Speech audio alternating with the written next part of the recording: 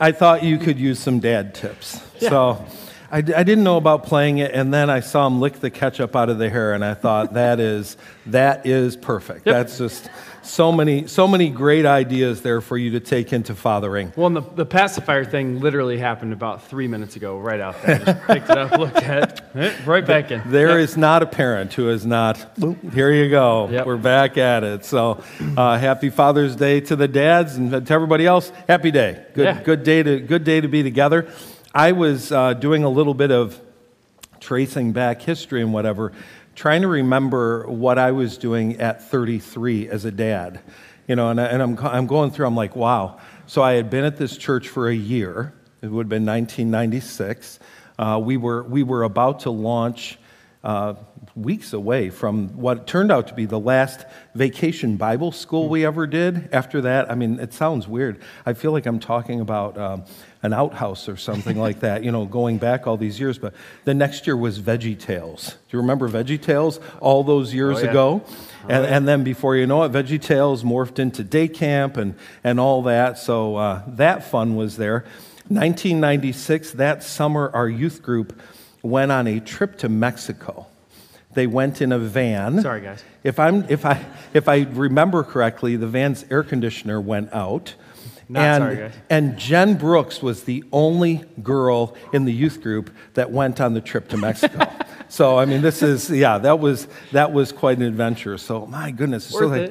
It's a million years ago. Yeah. 33 was fun. So, this is technically your second Father's Day, but the first one that you get to look your kid in the eyes. Yeah. So, well, it's kind of fun. So, we've brought this story up time and time again. I don't remember if it was birthday or Father's Day, but we got you a shirt that we were supposed to give you, and even after moving from Joliet to Shannon, we never found the shirt. So one of two things happened. Either Mom thought she bought the shirt and she didn't, or it was tucked away into some tiny little crevice of that house that is now, it's just a part of the structural integrity of the house. But yeah, today I got my first official dad shirt because now I match Emmett.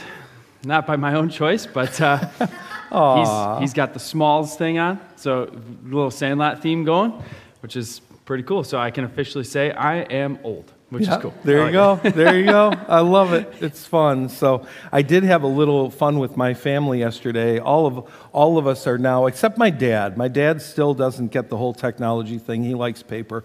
But everybody else is involved in kind of a family chat. So I said, hey, I got to tell you about what we talked about at Green Lake. So with this lost and found theme, I told them about my little sister, Kathy. Every time we'd go to the store, she'd get lost, and especially Kmart. My mom and dad, okay, so I find out, if this was true of your family or not. My mom and dad like to do something on Saturday night that they called bumming. And I think bumming was, we're going shopping, but we're not buying anything. That was their term for it. And almost every Saturday night, we went to Kmart. You can see the great adventure in our family. Kmart on Saturday night. We'd go bumming at Kmart, and it seemed like almost every time my little sister got lost. And you get the, attention Kmart shoppers, we have a lost girl named Kathy here at the service desk. If it's your daughter, would you please come get her now? And happened again and again and again. But so I texted this, and then they start flowing with the Kmart memories. So I'm curious to know, did any of you ever eat a Kmart sub? Did you know? Yeah, Kmart used to have a deli, and my family would get Kmart subs regularly on Saturday night. The part I loved about them as a child, I don't know how they did this, but apparently they left it in the package long enough that it gathered a lot of moisture, a lot of humidity. Kmart subs sound wet. And so it would have this nice, what they might call on bake, soggy bottom, And I loved it as a kid, and now I find it positively revolting. It's crazy. So it was mushy. It was fun. So well, enough of memories. Let's come to present day. Present day, you got your update. And there's some fun things coming up. You saw the fence out there, ready to get a tent out there and get going with camp next, not this week, but the week to come. So a lot of plans coming together, and two pieces that are really important on that. Yeah, last year we had the super long line day one as everybody's kind of picking up their supplies, so we've kind of streamlined that process. If you'd like to get your supplies early, that's name tags, team numbers, all that kind of stuff. You can actually go see Tessa out in the hallway there. That's until noon, so until after second service ends. If you have a camper that's signed up, you can head out to the hallway and get those supplies so that day one you don't have to stand in line. Yeah, you said there's two things? Well, the second is just that you have the playlist. Oh, the so yeah, you can listen to all the songs in advance, which is fun. Yeah. Because I don't know about you, if you've been involved in camp, you know that they do really awesome motions to all these songs. And part of the problem for me is if I don't listen to the music beforehand, I'm trying to learn the song and learn the motions. And again, I will admit, I'm old. And doing those two things at once is not easy. So knowing the song going in, so I'm not just sitting there like an idiot, kind of bebop and bouncing my head while they're also trying to figure out the motions helps. So listen to the music. It's available on Spotify, or it pulls up in a YouTube link. You can watch the video. Yeah. And you and your kids can start guessing. You can start guessing what's going on with the song, what the motion will be. Make up your own. There's one that's not here that I could use some help on. There was a craft I was going to do. I'm not going to say what it is, but I started looking at the supplies for it, and like everything else, the price has gone up enough that I don't think I'm probably going to do it that way. So what I'm going to do instead, if you're one of those people that's held on to textbooks that you keep thinking, someday I'm going to throw this away, but I just can't do it yet, we can put your textbook to an incredibly good use. You won't get it back. Okay, so if it's your favorite second grade social studies textbook, you don't want to give it to us because you won't get it back. But I could use textbooks or books like that. And in terms of textbooks, you'd want to make sure that it's something that if a kid were to flip through pages, there would be no surprises about sex ed or something like that. Okay, so a good calculus textbook, an accounting textbook, they go, huh, what? So anyway, I need 29 of them. So if you have been trying to get rid of, let's put it this way, if you've been trying to get rid of your spouse's textbooks, talk to me, and I would love to go ahead and use those for a craft that we're going to be doing. Speaking of crafts, we do have the rest of the Green Lake crafts that were made sitting out on the countertop today where the coffee normally is. So if you made a craft and didn't pick that up, we have all those sitting out there, so you can grab those. We also have a little bit of a lost and found left behind. We have a couple hats, a couple other things that will be out on that countertop. So if you're a Green Laker who's been looking for your lost things, just peek at the countertop. But if it's not on the countertop, then we don't have it. I've gotten a lot of other texts saying, hey, did you find my Apple dongle, little thing for my headphones? No, sorry. That probably is in the lake. It's gone forever. But whatever's on the countertop, feel free. If it's yours, you can grab that. Speaking of students, this week there's no Revive tonight as we gear up for camp. But I said in a remind on Thursday or Friday that there was going to be a special event. It happens this Wednesday. So everybody who's going to be in 6th grade through leaving for college, so our Green Lake ages, are able to come here Wednesday night. And because our spike ball tournament got thwarted at camp, we are going to do it here. Spike ball tournament here Wednesday night. That's for anybody that is of Green Lake age. Even if you didn't go to Green Lake, you can come hang out with us. Don's on the grill, so we've got over 50 hot dogs that are going to be being grilled by Don, so make sure you come out and get some food for that too. If you don't want to play spike ball, if you just want to sit and watch because it's fun to sit and watch, do that too. You don't have to play in the tournament to be here, but that's going to be this Wednesday from 6 to 7:30. So a little bit different time than normal, but that hour and a half on Wednesday night, we'll be here with all of our kids. Good deal. Next Sunday will feel pretty normal to most of you. If you're involved in camp, by then you'll probably already be a little bit sleepy. But next Sunday will feel pretty normal. And then the Sunday after that is July 2nd. And that's the Sunday we'll be doing an outdoor service at 10 o'clock. And we'll be under a tent, so we will be shaded. Everybody will be shaded, not just the people that come early and get under the tree. So we'll be doing that on July 2nd, and we have some signs now that we'll be putting along the driveway and out on the street. So as you're driving by during the week, you'll be reminded, oh yeah, this Sunday is the outdoor service. And here's where you can go to get your soggy sandwiches. Exactly. So I would love for you to read this passage for us this morning. We're going to continue to look at a piece of 1 Peter, and this is 1 Peter chapter 3, verses 1 through 7. Wives, in the same way, submit yourselves to your own husbands, so that if any of them do not believe the word, they may be won over without words, but by the behavior of their wives, when they see the purity and reverence of your lives. Your beauty should not come from outward adornment, such as elaborate hairstyles or the wearing of gold jewelry or fine clothes. Rather, it should be that of your inner self, the unfading beauty of a gentle and quiet spirit, which is of great worth in God's sight. For this is the way holy women of the past put their hope in God, used to adorn themselves. They submitted themselves to their own husbands, like Sarah, who obeyed Abraham and called him her Lord. You are her daughters, if you do what is right and do not give way to fear. Husbands, in the same way, be considerate as you live with your wives and treat them with respect as the weaker partner and heirs with you of the gracious gift of life, so that nothing will hinder your prayers. Thanks. Lord God in heaven, Father God, we're grateful today that we get to celebrate an aspect of really who you are. You created fathers in this world to reflect a part of your nature and your character. And we're grateful that we get the privilege of living out pieces of who you are, your character, your actions. God, I'm thankful for the fathers that you have placed in our lives. Some of them are our own, and some of them are the dad of someone else, but they've influenced us in such a way, they've impacted us in such a way that we're grateful to be able to call them dad, call them father.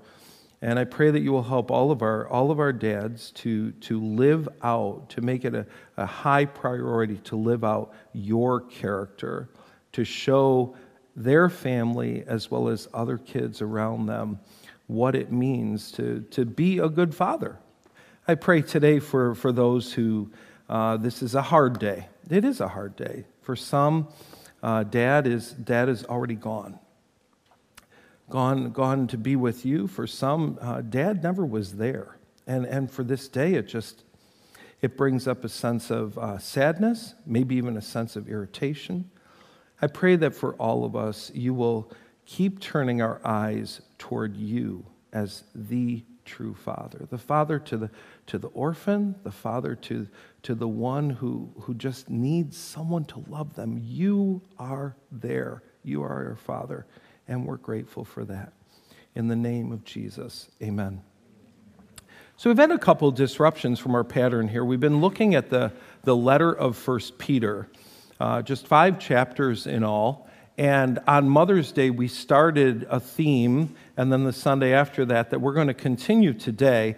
And that's looking at 1 Peter chapter 3, this section that's referred to as household codes. It's basically a description of how a Christian household is supposed to work ideally.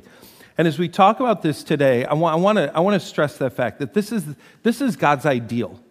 When we get the chance to present something on Sunday morning from the Word of God, we're presenting an ultimate ideal. This is the standard. If this were a ruler of 12 inches, this is a foot. This is what the standard looks like. And it's really important for us to always look and say, God, what is it that you intended originally? Now, having said that, even though that is the ideal, we live in the real, and we live in the broken.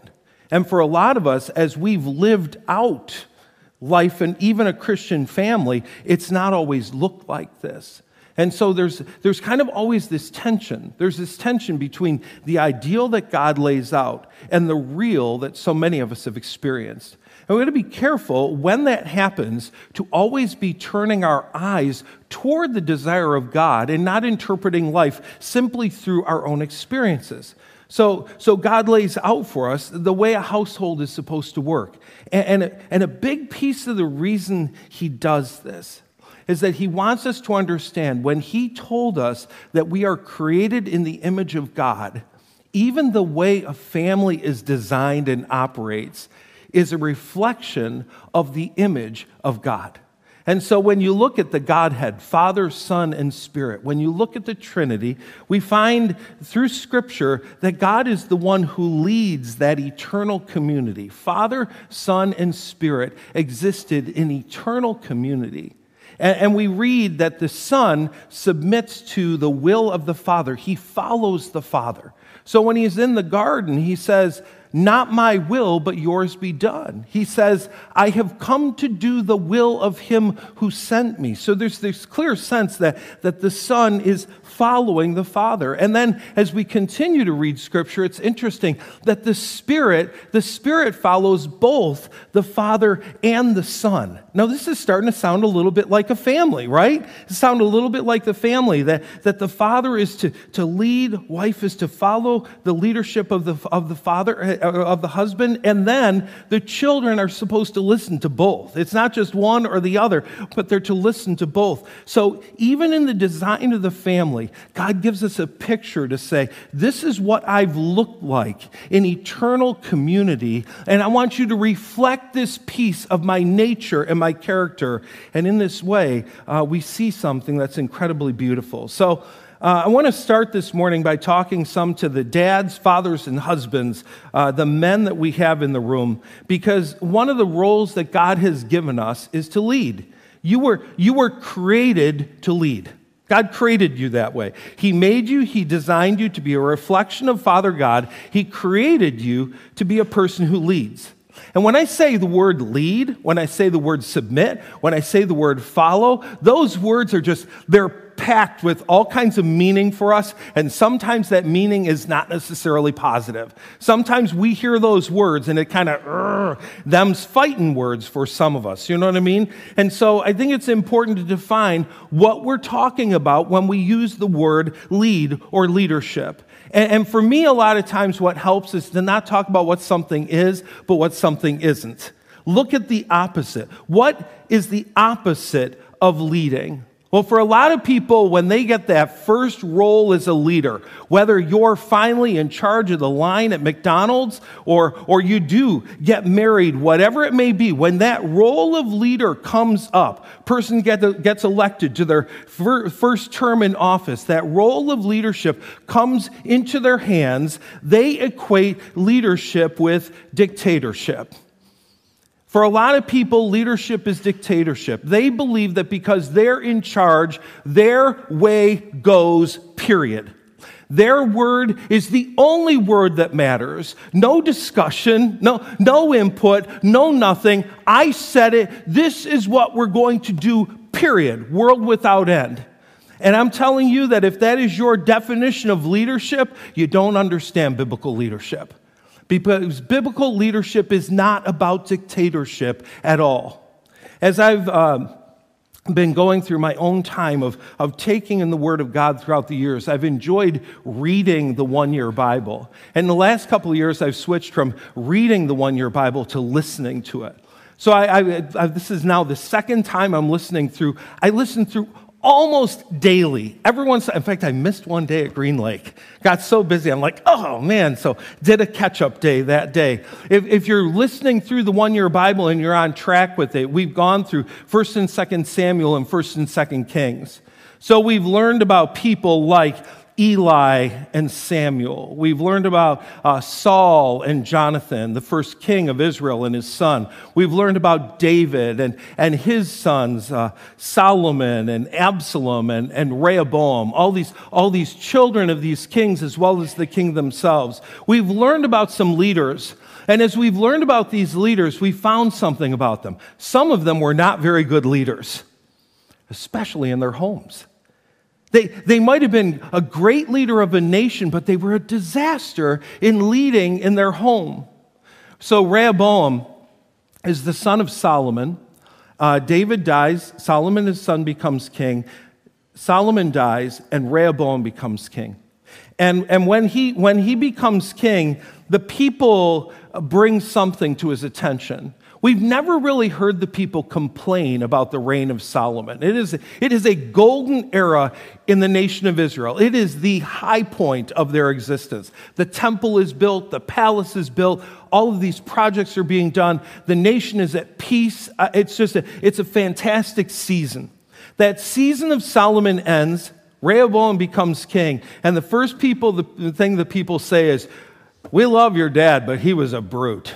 I mean, your dad made us work hard for his projects, and he taxed us a lot for his projects. If you just give us some relief, we will follow you anywhere. We'd be glad to follow you. And it's funny because Rehoboam says, I need some time to think about it. This is the son of the wisest man that ever walked the face of the earth. Maybe he did learn something from his father. I need a little thinking time. In his thinking time, he gathers some advice. He listens to his father's advisors, the older guys. He's like, what should I do? And the older guys say, hey, you want these people to follow you? You listen to them on this one. Give them a break. Give them some relief. And he's like, well, thank you very much. And then he calls around him the young bucks, the people his age, and he says, so your opinion, what do you think? And I mean, you can see it's not going well. In verse 10, the young men replied, this is what you should tell these complainers who want a lighter burden. Okay, you already know this is not going to a great place. The picture is amazing. My little finger is thicker than my father's waist. Yes, my father laid heavy burdens on you, but I'm going to lay even heavier. My father beat you with whips. I'm going to beat you with scorpions. Said, go say that to the people. And believe it or not, Rehoboam, his dad might have been the wisest man on earth. His son does not follow in his path because he follows the scorpion people. And you know what happens? The people say, we are not following you. He determined that leadership is the equivalent of dictatorship and quickly learned that he was wrong. Guys, I want to encourage you as you're learning what it means to be a leader, look at Jesus. Look at the way Jesus led. Can you think of a time ever, that he led his followers in a dictatorial fashion? That he ever said, listen, bum, I created your fingers. I made you. You are going to listen to me. I invented the Bible. You are going to listen to me. He never powers up on his people like that. He leads them in a winsome, attractive way. And Paul flatly says, be like Jesus, be humble, don't be selfish, have his mind, who had equality with God, but didn't see it as something he needed to cling to, clutch to. You see, when we lead as dictators, very often we're clinging to, we're clutching power, rather than realizing that is not the intent for it at all. Immature leaders demand to be followed.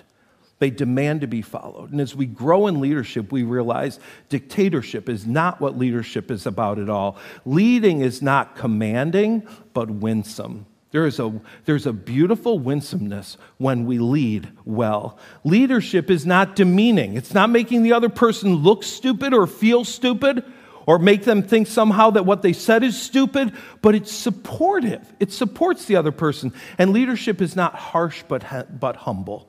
That's what real leadership looks like, not dictatorial. So the opposite of leading is dictatorship, and there's another opposite.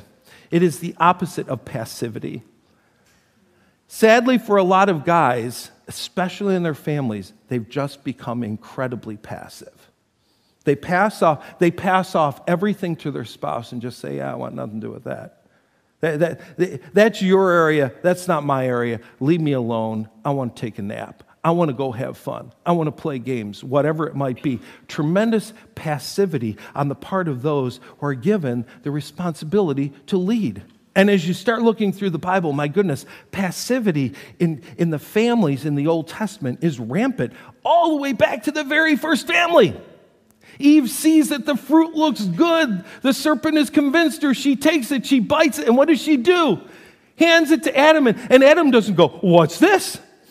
Adam doesn't go, I'm sorry, is that from the tree that we're not supposed to eat from? He doesn't look at her and say, are you kidding me? That would be a sin against God. It doesn't say he said anything except, that's it.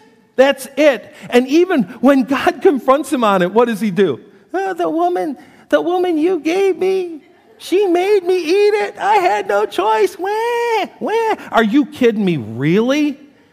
She's leading you. We would not have had to weed at Green Lake if not for the stupid apple, right? I mean, come on, really? And what does he do? Just takes it. Just takes it. Keep going. I love this one. Sarah can't have kids. She has an idea. Why don't you sleep with my servant, Abram, and then we'll call that kid our own. In what universe is this a good idea? Can you imagine your spouse saying to you, hey, my best friend, she can have the baby for us. Go ahead.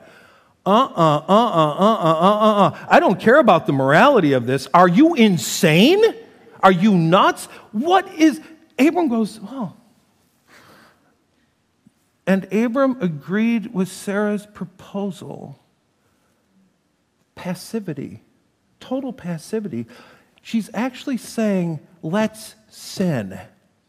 And he says, sounds good.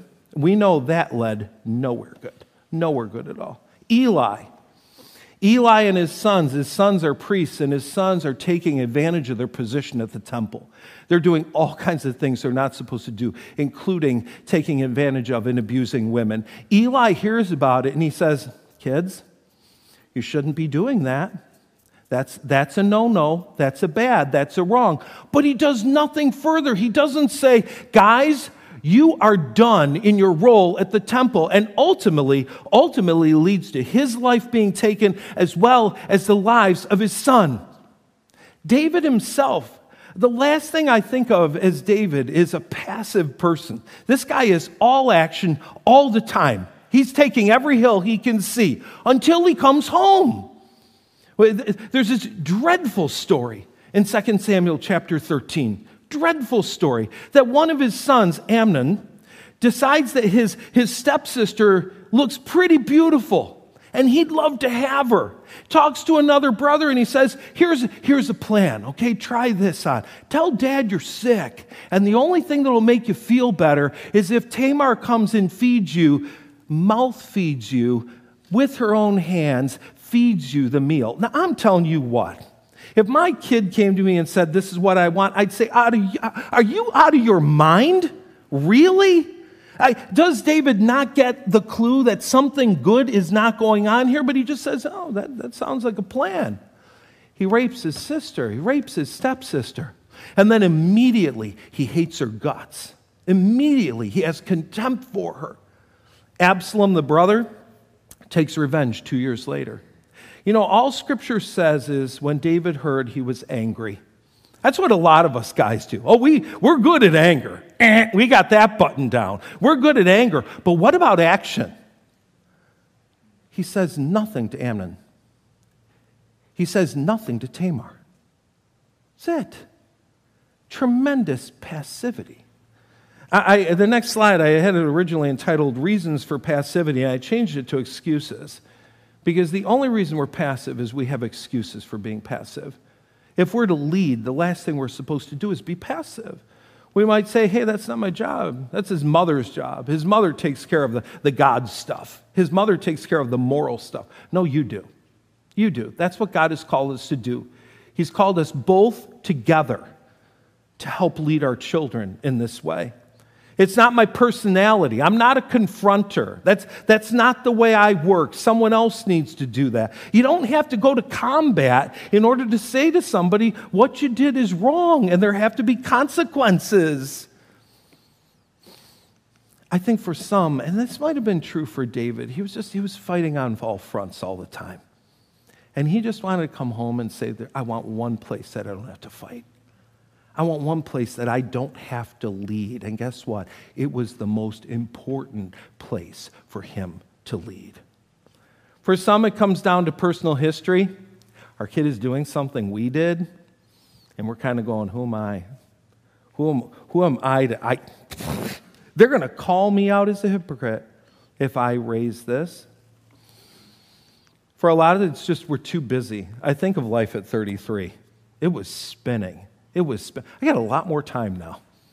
House is a lot quieter. Life has some pieces that are a lot easier. But during that season, it was just busy all the time. I'd add one more, and that's the American emasculation of the male. That males are being told, shut up, get to the side. And some of us are actually buying into it instead of listening to what the Word of God is saying. What is leading? Leading is loving well. And you expect me to say leadership is having a great plan and knowing where. No, it's just loving well all the time. It's being the best lover in the family. It's loving your children, loving your wife well. And part of loving your children well is to say, that's wrong. We love people. We don't stop telling somebody that they're doing something wrong because we love them. We stop telling them they're doing something wrong because we don't love them. That makes sense? Too often we think that it's the loving thing to keep our mouth shut. That is not loving your child. That is not loving a person. Speaking the truth in love, that's loving well. Leading is serving constantly. Constantly. It's licking the ketchup out of the hair. It's serving constantly. You're like, I just need a break. You had a kid. Get to work. I'm telling you, they're there. They're not going away. It's like taking care of chickens, you know what I mean? They don't go away. They need care all the time. You can't just go, I'm going to leave the chickens alone for a week, and you can't leave your kids alone for a week. You've got to serve them constantly, but I'm tired. Then get used to it, because I'm telling you, for a few years, it's going to be tired, and then you'll get rest, and life gets really boring and quiet. Serve well. And leading is sacrificing all, including the remote, including the time you play games, including the fun you want to have. Leading is serving well. This is what it looks like to be a godly, biblical leader in your family. So, the question comes to us. What if? What if? You know, we talked a few weeks ago about this idea that Peter is saying that a wife is to follow her husband. And we lay out the ideal, but then we live in the real. And there's some reals that make this difficult. Someone might ask, what if my husband, what if my dad is just spiritually disinterested? What if they're not a believer? Do I have to follow them? What if they might, attend church, but it's clear God and spirituality is not on their radar whatsoever. Do I still have to follow them? Do I still have to lead? And I think the answer is, it's already found in Scripture. It's really beautiful that Peter says, in the same way, submit yourselves to your husbands, so that if one of them do not believe the word, they may be won over without words by the behavior of their wives, as they see their purity and their reverence. We actually have the opportunity to witness to an unbelieving spouse, to witness to a non-spiritual spouse by doing what God says. But here's the thing. If they're asking you to sin, we have the example from the book of Acts. You are to obey God rather than men. What does he say? You're to obey a God over any human authority. Any human authority. So if they're calling on you to sin, no, I can't. I need to obey God. I want to encourage you, if this is the role you find yourself in, to find a couple of really godly people to be with you in it. People outside of your family. Some other people that as circumstances come up and you're asking, should I follow? Should in this case I say, I'm sorry, I can't do this? Have some people that can help you along the way, a community of support that helps in that. What if my husband, secondly, or my dad is not a good leader? I look at other leaders and I watch them lead, and I look at my dad, I look at my husband, and if our family was stuck in a wet paper bag we couldn't get out with his direction, we would be stuck. What do we do? What do we do? What do we do if this guy is just not a good leader? I would begin here, and I know if you're already married, it's too late. But if you're getting married, and you're looking at this guy and you're going, well, it'll change after the ring. No, it will not. It will not. It will. We can grow, but the fundamentals of who a person is, it's there. You don't go to the rack and the dress says as is and then return it because of a rip. If you're looking at someone, I love Ronald Reagan's lines on this. Don't be afraid to see what you see. For too many of us, we cross our eyes a little bit and make everything look really good. No, know what but now you're in. Now you're in. I want to encourage you to help your spouse learn to lead. And there are two ways we do this. Sometimes it's just through suggestion. Well, this is what I would do. But sometimes it's just stepping back and giving the person the space to make a decision.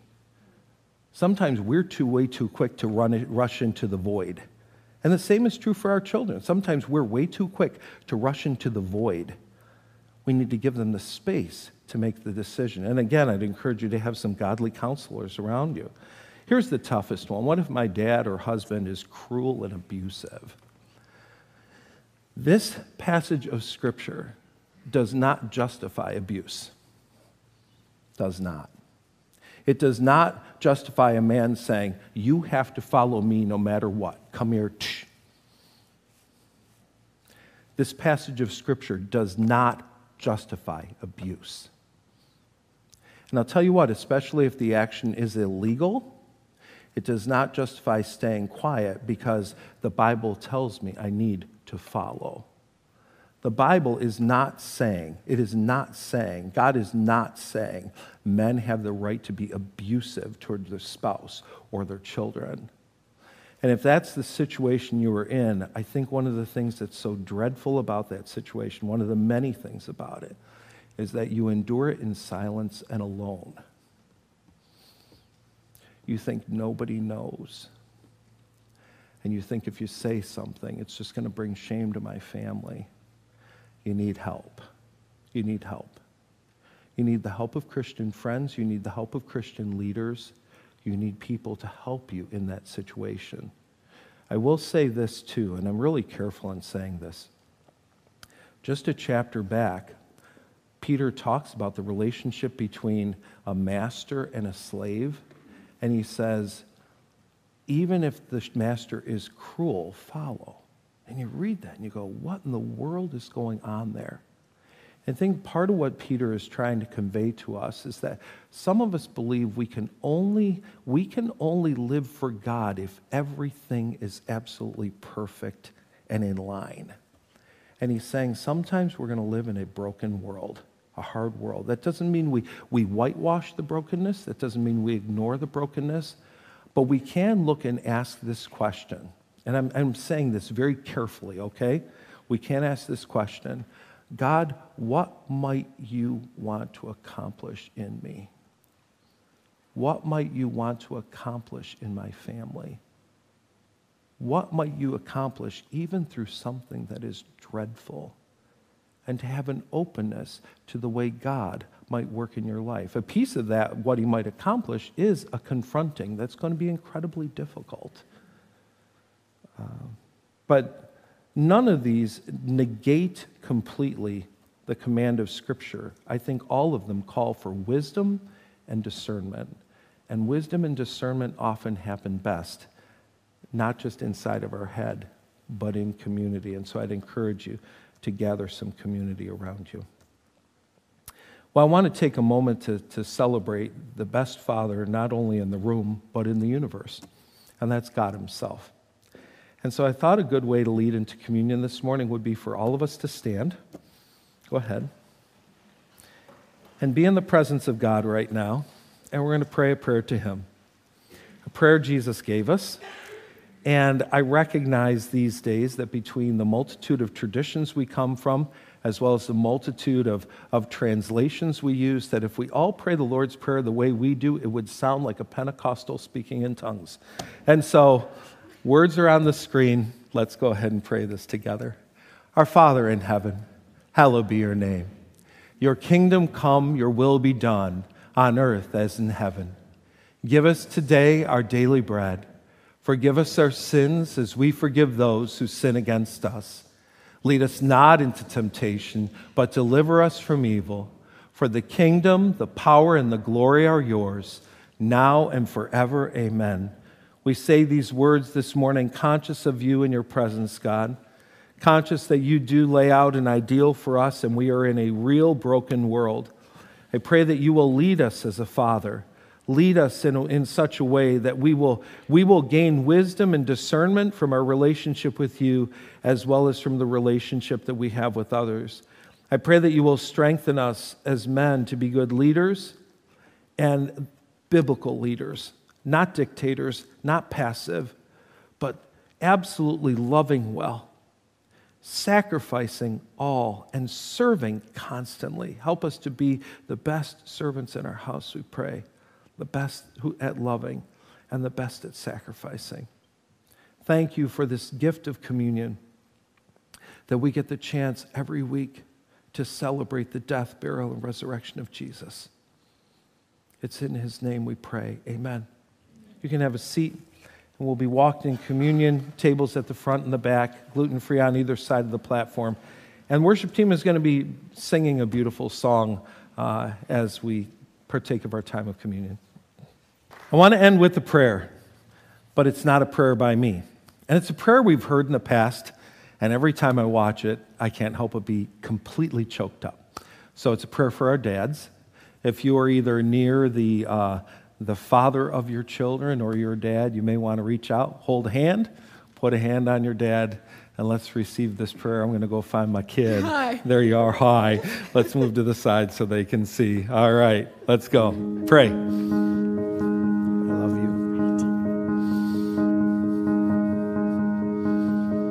And now, as you go into your world, may you love your children, like God loves his children. May you find your identity in being a son of the only perfect Father. May you make it impossible for your daughters to ever find a husband as good as their dad. may you teach your children that their mother is the most beautiful woman alive. She's really pretty.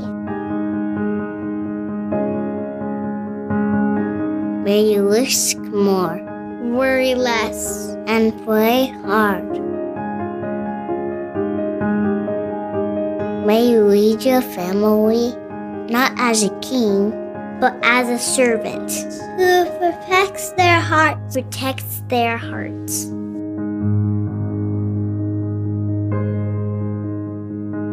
May you laugh at the little things.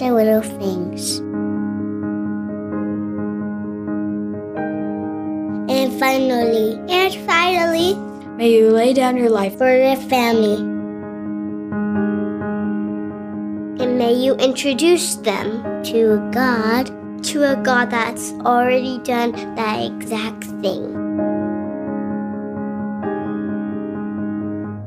We hope that you have a great day today. Have a great day today. Happy Father's Day. Happy Father's Day. Happy Father's Day. Happy Father's Day. Happy Father's Day.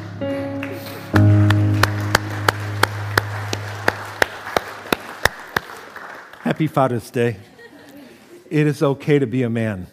In fact, it is good to be a man of God. So lead that way. Lead well. Lead really well. It may be a rough, hard day for you. You may be longing for someone who's not here anymore, wishing somebody who is would be different. And if you need some time to pray, Diane will be up front here to pray with you. We'd love for you to have that as well today. We'll see you next week.